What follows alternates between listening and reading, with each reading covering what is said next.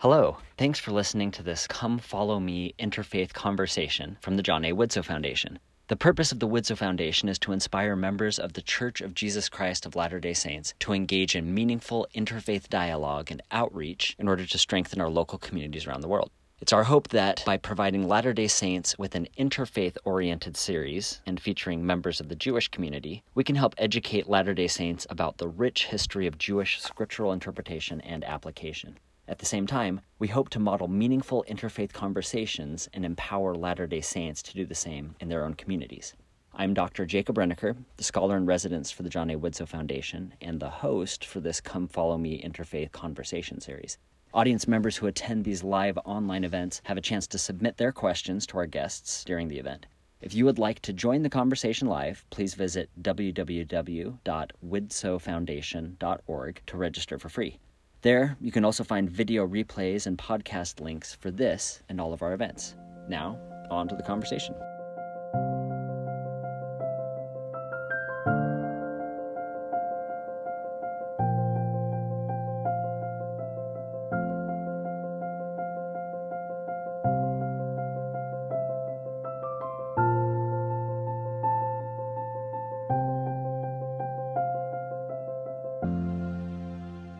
I'd like to introduce our guest and friend tonight, Dr. Tamar Frankiel. Tamar is the former president and provost of the Academy for Jewish Religion in California. She's authored several important books on Jewish spiritual life and religion, such as Loving Prayer, a study guide to everyday Jewish prayer, and The Voice of Sarah, Feminine Spirituality and Traditional Judaism. Tamar and her husband, Herschel, have lived in California for more than 3 decades, mostly in Los Angeles. Herschel, Tamar's husband, was born in Poland and survived the Holocaust as a child, hidden by a Polish family. Together, Tamar and Herschel have 5 children and 14 grandchildren who live everywhere from Los Angeles to Chicago to Jerusalem to London and to Norfolk, Virginia. And just kind of on a personal note, Tamar is a great person. She's also, I mentioned, a member of the Latter-day Saint Jewish Academic Dialogue Project. So I've gotten to know her pretty well over the past several years. And she's just incredibly generous, kind, and makes you feel smarter and better than you actually are. So Tamar, I'm glad to spend some time with you tonight.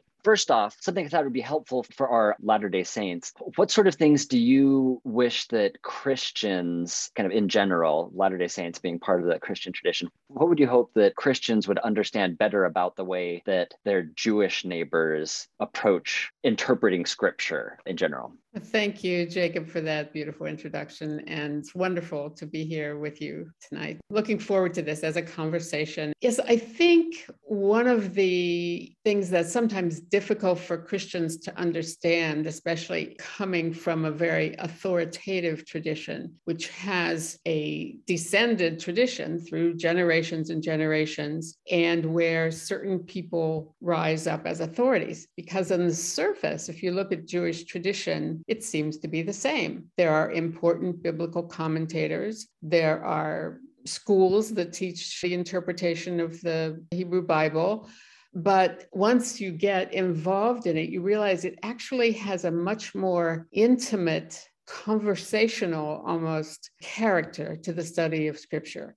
The Hebrew Bible is the Word of God, transmitted first through Moses and then through other prophets and holy writers. And yet, at the same time, it is from the beginning, from very early on in Judaism, conceived of as a conversation between the generations that has to evolve in a certain sense. It has limitations and structures that control that evolution, and certainly the respect for real scholars of the tradition, where overrides some of the other things that people might just come up with in this conversation. But there really is an effort to make clear that the text is speaking to us personally, and we have to come personally to it, and as communities come to it and find a way to understand it that's in our language and our time, even though it's from the ancient, from the wisest sources that we know. And then there's a whole range of literature that evolves out of that. And that's what a lot of Christians don't realize, is there's just tomes and tomes and tomes of commentaries on the Torah that people can bring into the conversation.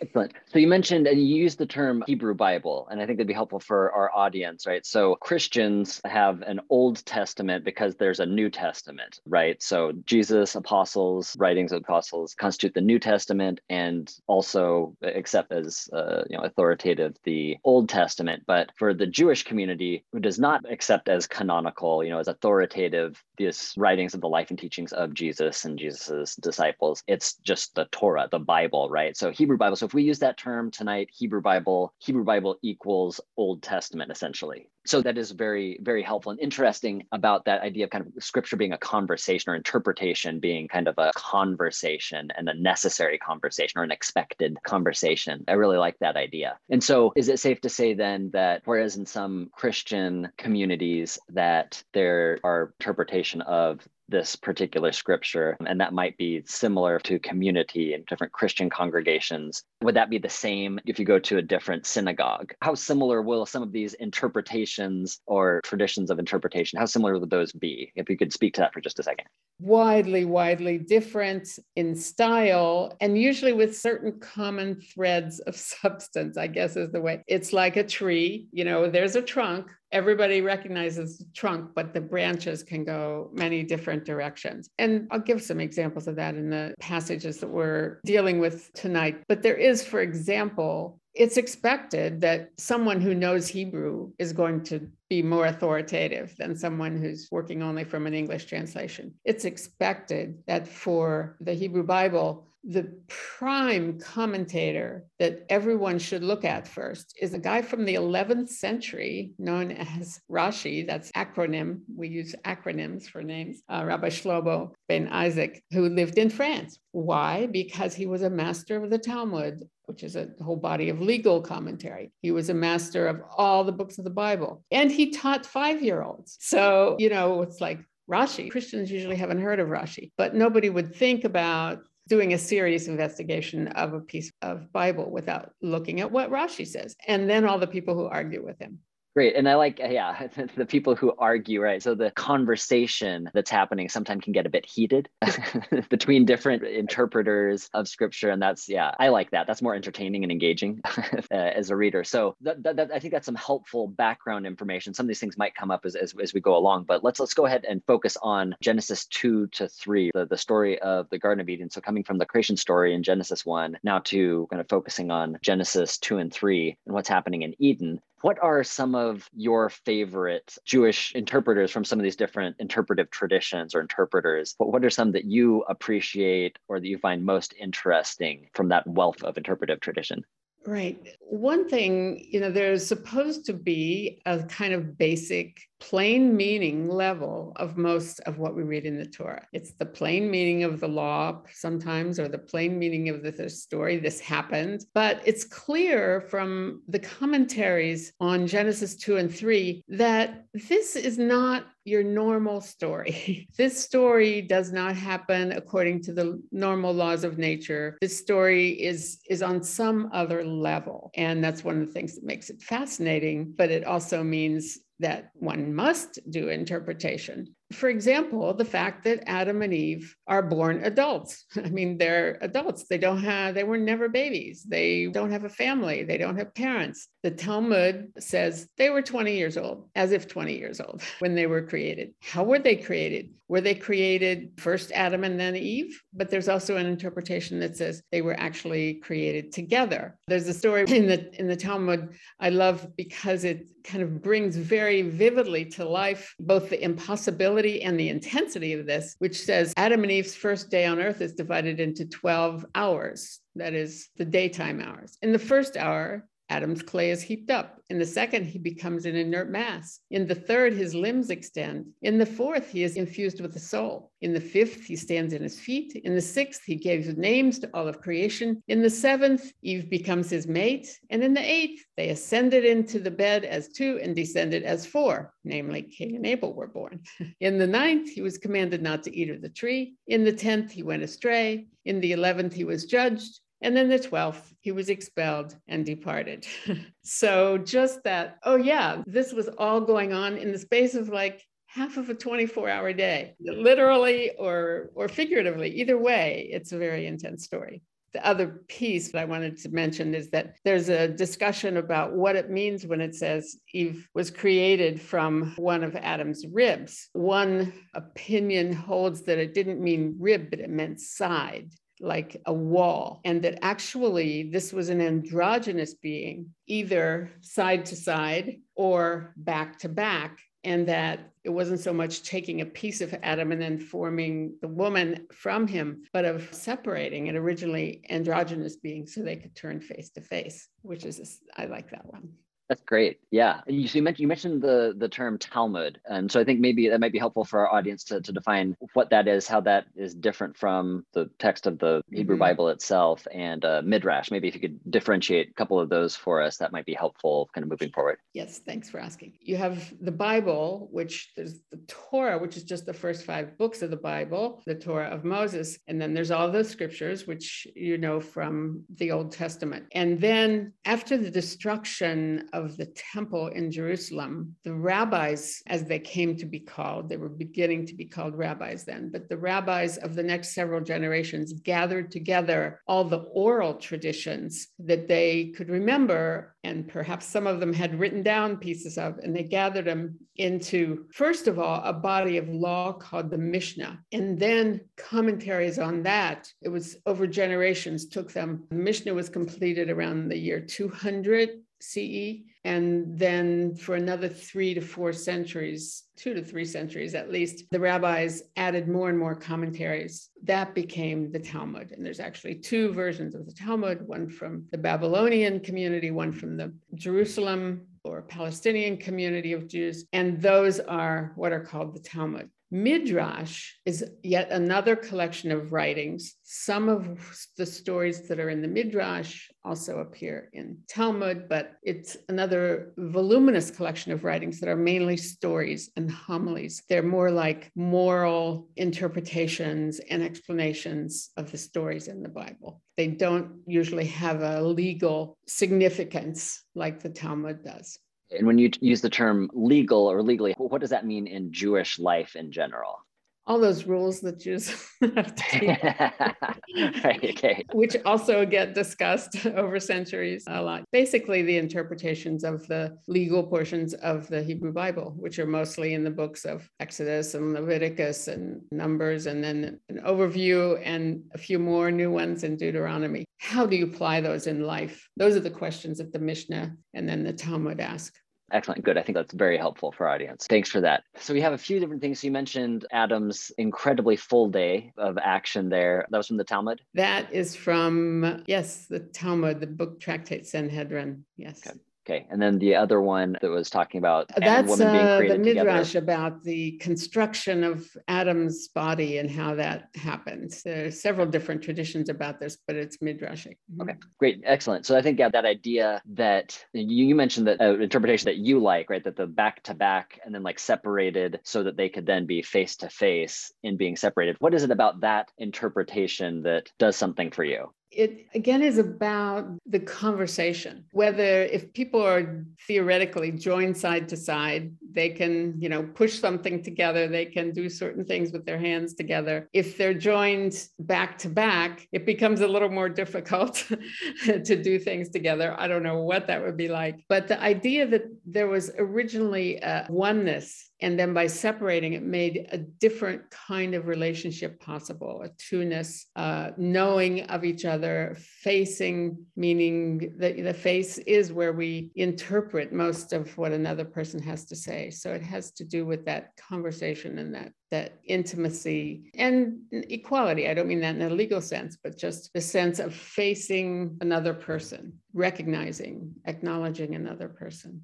I like that. And that's something that I think that in Christian circles in general, that you can tease some of that out looking, at the language of Genesis a bit, but that I think the default in looking at the relationship of Adam and Eve in Christianity in general has been, Adam is created first and then Eve is created second, and then Adam is put in some, authoritative position over Eve. And that's kind of, so it's seen as a hierarchy sometimes of that relationship. That's one of the things I like about that conceptual, looking at this as a story kind of using your imagination to step into Eden, that idea of man and woman being part of a whole and then separating and needing to face each other to regain that wholeness. That's something that I find really compelling, and that wholeness is found in conversation, right? They're not just kind of smashing back together again and have 4 arms and 4 legs to become a different, a creature. They're not trying to regain that original state or something different, but they're unique, separate individuals who are in conversation with each other. And I think that's a great way to see Eden. And then if you're looking at Eden as the template for life in general, or how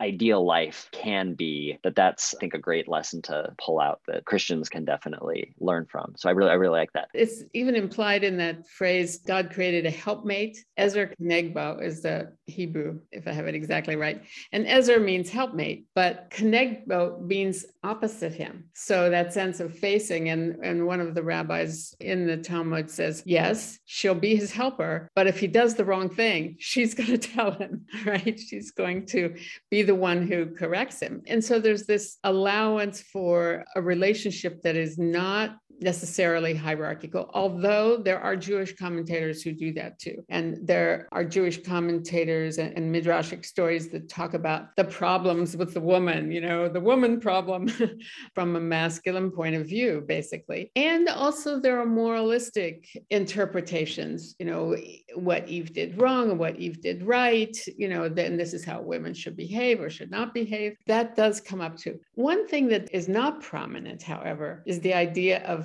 the woman as a sexual temptress. Not in most of the standard commentaries. There's a kind of offbeat or off a tangent that goes off to the side about there was really another Eve and she was really awful. But the woman is not so much the temptress in that because of her body or because of her physicality or her sexuality. She does tempt Adam. She offers him the same fruit she ate, but doesn't have that other connotation. So that's an interesting difference. Good. So with Genesis, again, Eden and what's happening there, are there other additional interpretations that you've found to be enlightening or interesting, and in particular things that you don't recognize as much as being interpretive focuses for general Christian readings of Genesis? Well, one of the themes that gets picked up and amplified in Jewish history is that this was the first exile. I mean, Jewish history has emphasized finding one's home and being exiled again over and over and over, whether it's being taken down from Abraham's wandering and then later Jacob and his family being taken down to Egypt and then being in slavery and then going back home and searching for the homeland, all that. And so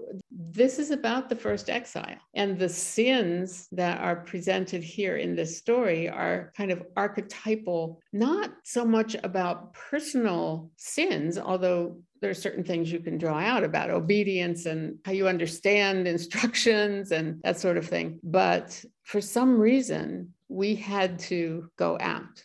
And whether it's simply because of a flaw in human nature or rebellion against God, or maybe it was about that tree of knowledge, that we had to somehow eat of the tree of knowledge, but then we couldn't be in the garden in innocence anymore.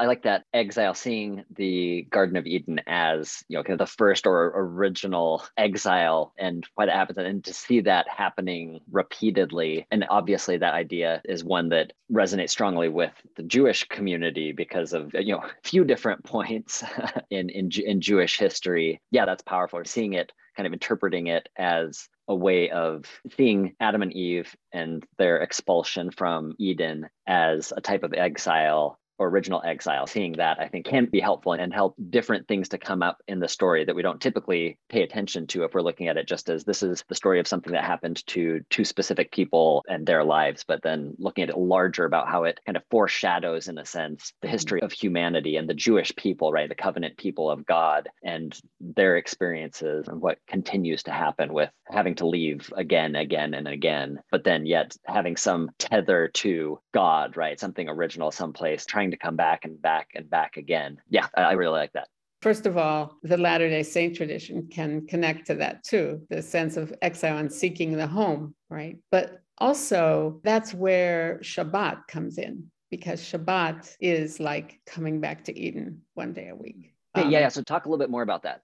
I mean, that's really Genesis 1 rather than 2 and 3, because part of the Shabbat home liturgy is actually in the description of the seventh day, but that this day is a day in time, which is like the Garden of Eden in space and in the archetypal history, the ancient memories of home. So it's in the liturgy. And there's a particular, you asked, is there any little piece of it that connects to specific liturgical practices? And besides the verses, which we say over the wine on Friday night, there's a little thing at the end of Shabbat. The ceremony is called Havdalah, which means to make a distinction between the Sabbath and the other 6 days of the week. We have wine and we light a candle, which is light is also symbolic of the garden, but it's also how now we are making fire again. We are back coming into the week and we smell spices, which also reminds us of how the apple on the tree smelled and tasted good. But then when the candles are lit,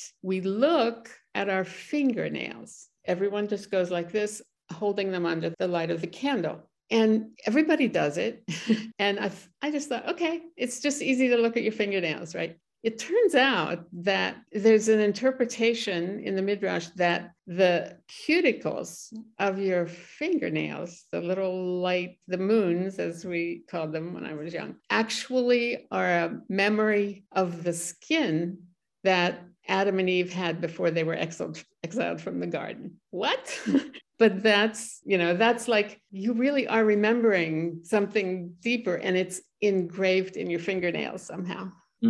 Interesting. That's really interesting. I really like, that idea. And I think it does, ties to Genesis 1, the seventh day of creation, the rest, that this return to that kind of crowning act of creation, right? God resting, everything being good and kind of completed in terms of the initial creation, that the Sabbath can be seen as a return to that time, right? A return to Eden. And that's an image that I find really powerful. I think that isn't typically how Latter-day Saints see the Sabbath day in a lot of different terms, but usually we don't look at Eden, kind of like exiled, Adam and Eve being thrown out of the garden. The time before that, we don't connect Sabbath and our day of rest and rejuvenation and focusing on God. We don't usually connect that with Eden, but I think that's something that's definitely worth thinking about for Latter-day Saints and viewing connections there and as a way to perhaps enrich their weekly Sabbath day experience, thinking about relations to Eden. So that's great. Thanks for bringing that up. I really like that. The rabbis also say that if Adam and Eve had just been able to wait a couple more hours and wait until the Sabbath came in, then they would have been given the fruit of the tree of knowledge. That's interesting. That's really. Speaking of being expelled from the garden, what about the serpent? So serpent in Jewish tradition and in kind of general Christian tradition, there's kind of one-to-one correspondence between the serpent and the figure Christians call Satan, right? Kind of an adversary figure that's set against God. So in Jewish tradition, how does the Jewish interpretive tradition handle the serpent and what the serpent's doing there? Right. It does end up being similar to the Satan, but there's a few little interesting things that come out in the Midrash. One is that God, he was really upset with the snake because he had planned to make him king over all the beasts. He was the smartest, as we are told. And you notice he was cursed by being forced to lie on his belly, so that the Midrashic tradition says that he was actually standing up and walking around. It wasn't like the snake as we know him now at all. So he was this kind of larger than life figure who somehow had become both arrogant, an animal who had become arrogant, cunning, and also he was the one who was the sexual tempter. He had a desire for Eve. That's very clear in many of the Midrashic stories about the serpent. So in order to win over Eve, he created this whole scenario. It really is something gone wrong through arrogance and desire. The serpent represents it more than Adam and Eve do, who basically just affected by the fruit. Good. So with that, then the serpent, in terms of what happens with the serpent, so that makes sense with the serpent is walking around on 2 feet and then is cursed to crawl on the belly. Then there's kind of that transformation, kind of a change in state from upright, mobile to something that's lower and limited. So that is a sort of punishment, a lowering of state from to another. And enmity between the snake and humans. Yeah, yeah. Those curses are interesting also. I mean, they seem to be like, you want to understand why human life is so difficult. Look at what's difficult for the woman. Look at what's difficult for the man. These came from this original misunderstanding and disobedience in the garden, but also the animal. There was an alienation between humans and animals that didn't need to happen. And the earth. I mean, Adam's curse is to work very hard and he's only going to have thistles and, it's not going to be easy. I don't think there's any question in traditional Judaism, there is a sense of the reality of evil, sometimes personified in Satan, sometimes a fallen angel type, sometimes in people who seem to be hopelessly caught in evil. Great. We have lots of questions here from our audience, which I'm excited about. One of them that I think relates to specifically what we talked about with the general interpretation of the Garden of Eden in Jewish tradition. One of our audience members asked if the Jewish community considers the Garden of Eden as a literal garden, or is it just strictly an allegory or a metaphor for the way things started with people? How is that typically dealt with in the Jewish community? As a historian, I see literalism as an invention of the modern world. I don't think the distinctions that we make between literal and figurative or literal and philosophical, I don't think those distinctions apply in the same way, although we use the words sometimes, to the ancient world, to the classical world, certainly to the rabbinic world. There's a respect for what actually happened. But unless you're in the business of deciding on a law and a consequence, or a law and a permission, it's not so important. So it can be figurative, it can be literal. I like the word archetypal, even though it has a kind of psychological tone because of Jungian psychology and so forth. But the idea that there's an ancient memory here, but it's not a literal memory. It's a memory of our essential natures and things that distort our essential natures. Does that make sense? Yeah, it does. So the distinction between literal and figurative isn't as distinct, you think, at least in the minds of the early interpreters and even the people who are writing the story in Genesis 2 and 3. Is that what you're saying? Yeah, it's like to focus on that distinction would be to miss something important. Let's talk about Eve for a moment. How does the Jewish tradition see Eve? Do they see Eve as being a figure who was wise? I know in the general Christian tradition, sometimes Eve is seen as being, foolish and deceived, word that that Paul uses.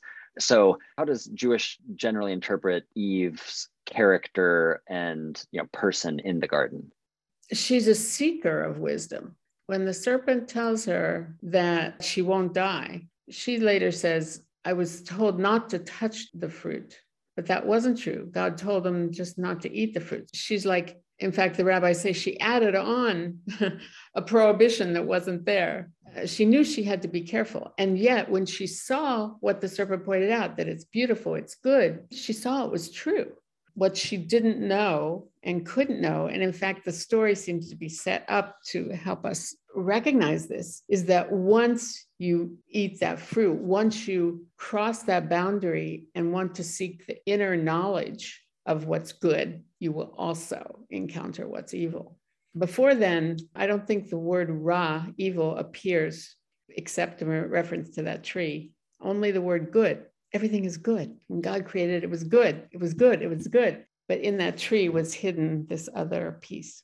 Let's talk about those two trees. I had another question about the trees. How are those two trees then interpreted generally, as what you've seen from what you've read from Jewish interpreters? Talk to us a bit about how Jewish tradition handles those. It's very confusing because first we're told there's just one tree, right, that they can't eat. And then after they eat that one, we're told oh, now if they go and eat that other tree, they're going to live forever. So it's interesting. In some Jewish art, the two trees are portrayed as intertwined, but it actually seems to be like one has to come before the other. And that's what I understand from the commentaries. Once you cross that boundary of the knowledge of good and evil, then there's also a boundary that you cannot cross, at least in this life. It's got to be in a further life. That's what I think the live forever means. But it's a very difficult thing to interpret. I'm not sure I'm giving a very good explanation of that. So it's something that there's widely differing opinions in the Jewish interpretive tradition. I guess I would say I haven't found a satisfactory explanation of that. Okay. One of the things that you mentioned was the time of Eden, that the midrash that you mentioned about the 12 hours of the day and what happened within that. One of the things that you mentioned there was Cain and Abel being part of that on an hour that was previous to the last hour when Adam and Eve were expelled from the garden. One of the audience members was asking if they heard that correctly. That's what I read. I was quoting directly from the text in the Talmud in English when I read that. But, it's different from what we assume from just the straight reading of those chapters. So then in that tradition, then, that there's a strand of Jewish tradition that would say that Adam and Eve may have had children before actually leaving Eden. Is that fair to say? Mm-hmm. That's what I understand from that.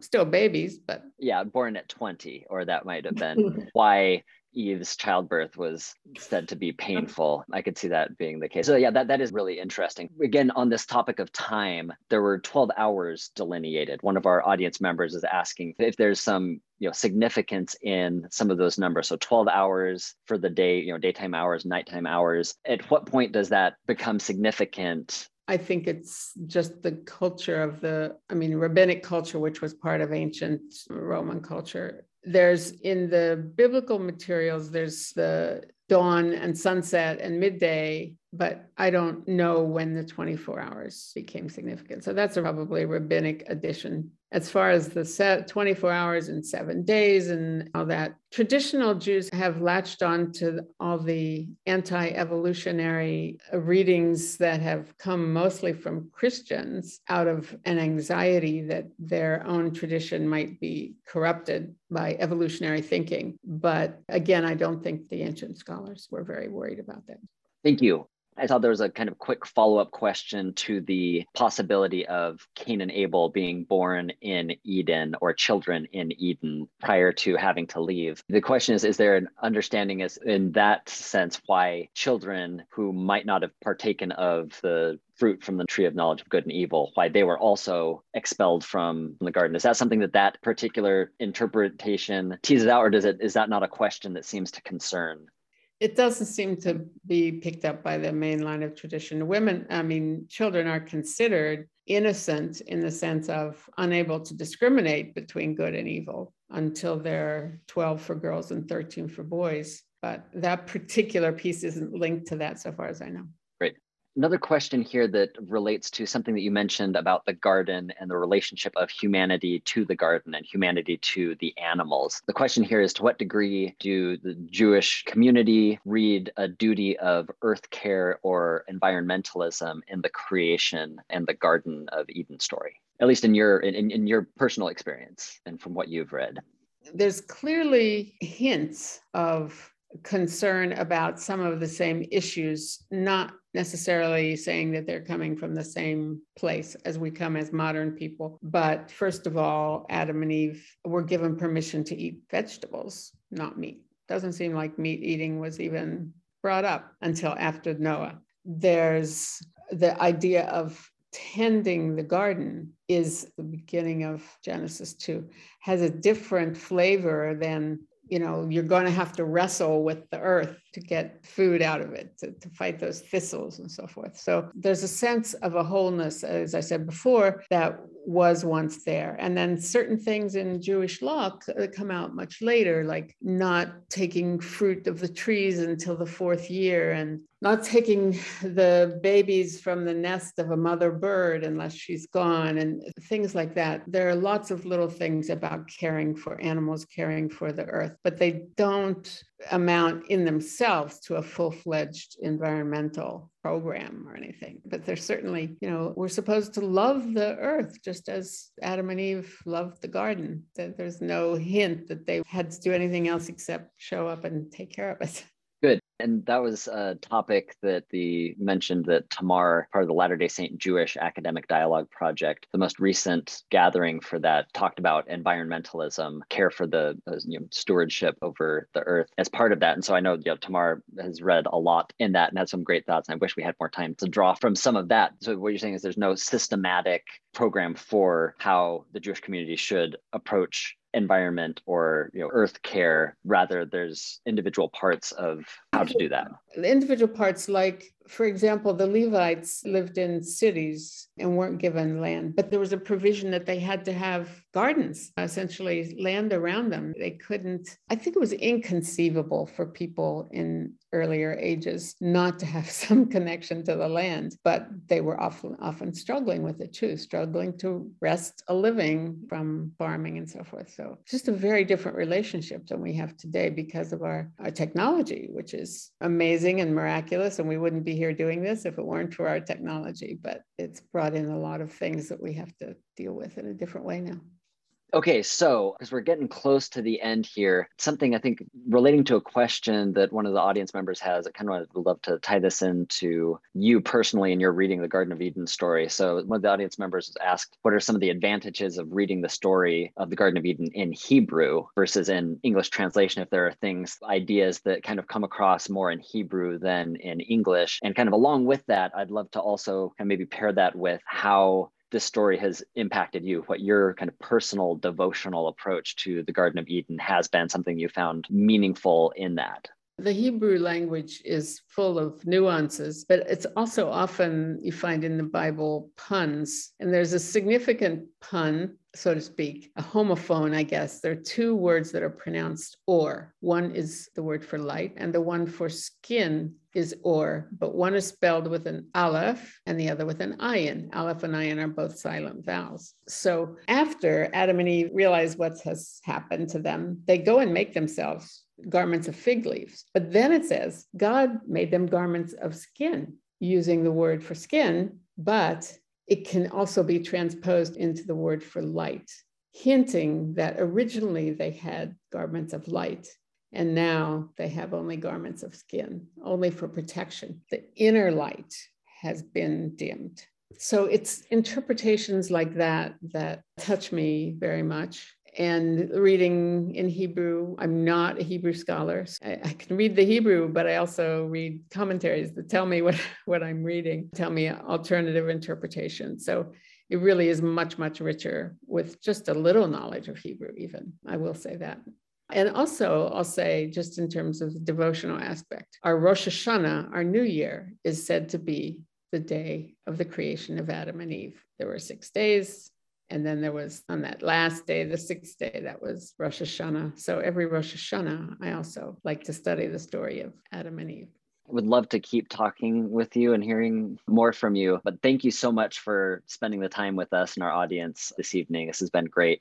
Just wanted to let everyone know here that you can rewatch this event, study it on the Widsow Foundation's YouTube channel. You can find information for those on the Widsow Foundation's website, www.widsowfoundation.org. We're excited. Again, this is kind of kicking off this entire series here with people like Tamar. You kind of got a sense for the sort of friends that we have that we're excited to talk with. Our next conversation is going to be in a few weeks. We'll be discussing the sacrifice of Isaac in Genesis chapter 22 with Rabbi Mark Diamond, who's a good friend of Tamar's and ours at the Widsow Foundation. They're both part of the Latter-day Saint Jewish Academic Dialogue Project, kind of the original team that kind of started that whole thing. Again, thank you for joining us, and please have a safe and happy New Year.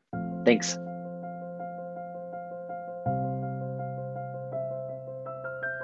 Thanks for joining us for this Come Follow Me interfaith conversation. The John A. Widsow Foundation is a 501c3 nonprofit organization and is entirely funded by our generous audience members. So, if you like what we're doing here and find it valuable, please consider making a tax-deductible donation at www.widsowfoundation.org/donate.